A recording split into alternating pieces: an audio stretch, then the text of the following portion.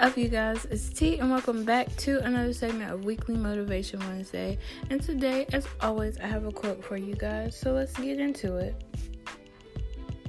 There's power in words. Manifest them and turn them into actions.